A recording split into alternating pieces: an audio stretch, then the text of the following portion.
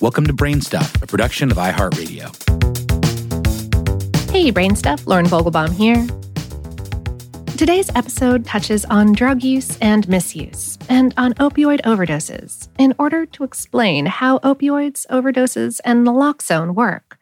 It isn't graphic, but if you're not up for hearing about all that today, go ahead and skip this one, and take care of yourself, okay?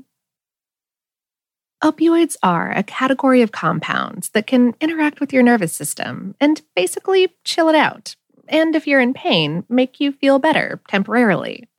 Your body makes some opioids, called endorphins.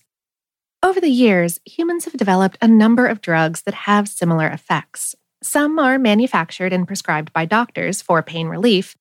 Others are made and sold illegally. But all of them can pretty easily cause physical and psychological dependence in the people who take them, which can lead to the misuse of these drugs, which can lead to overdoses. You've probably heard about how serious the opioid epidemic is.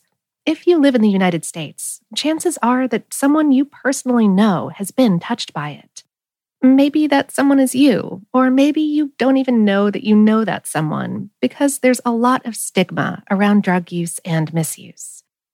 Prior to the COVID-19 pandemic, we were losing about 70,000 Americans a year to opioid-related deaths, including overdoses. And sadly, the stresses and isolation of the pandemic only made that number rise. The reasons that this epidemic has gotten this bad are many and complicated, and a whole other episode or series of episodes, really. But one of the things we can all do to help curb it is learn what an overdose looks like and how to hopefully save the life of a person experiencing one. So, one of the effects of all opioids is that they bind to these receptors in your brainstem and slow your breathing down. This is part of why they're prescribed for pain relief, because in a small amount, that's a thing you might want.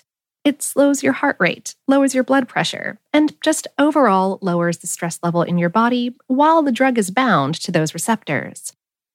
But if you take too much of an opioid, your breathing slows so much that it just stops. That's what kills people during an opioid overdose.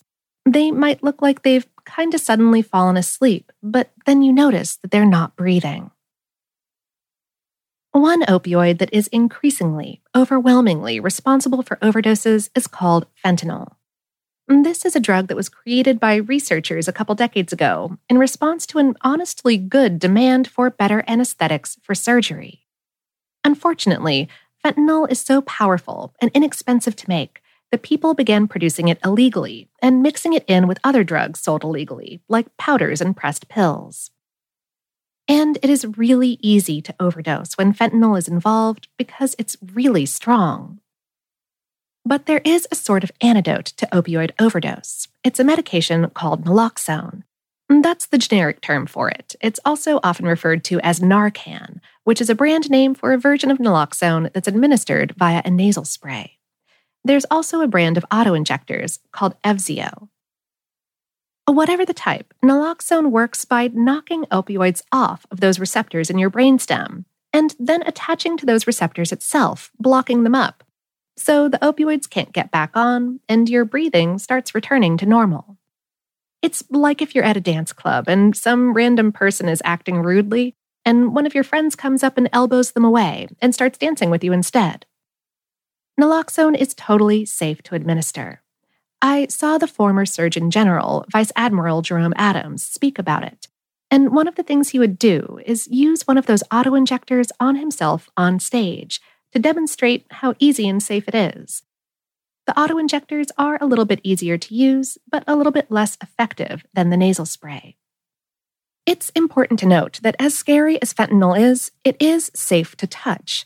There's this myth that rescuers who were handling an overdosing person or their drugs enough to administer naloxone have then themselves overdosed from that brief skin contact, but it's not true. Fentanyl doesn't really absorb through your skin, so you don't have to worry that you're putting yourself in danger by helping someone else. Depending on how much of an opioid is in someone's system and how much naloxone is administered during a single dose, it can take multiple doses to get someone breathing again. You should always call emergency medical care if someone is overdosing, even if you do administer naloxone, because they may stop breathing again and will need to be monitored for that and for acute withdrawal symptoms.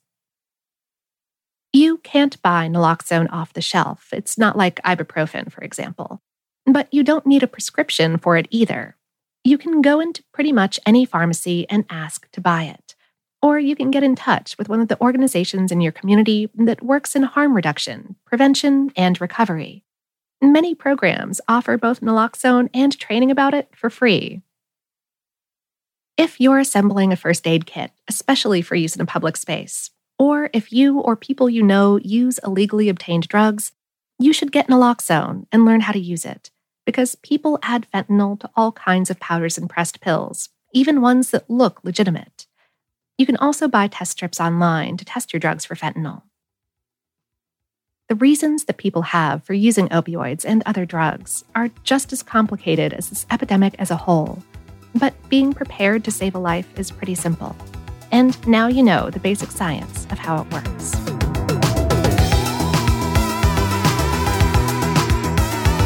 Today's episode was written by me and produced by Tyler Klang. Brain Stuff is a production of iHeartRadio in partnership with HowStuffWorks.com. For more podcasts from iHeartRadio, visit the iHeartRadio app, Apple Podcasts, or wherever you listen to your favorite shows.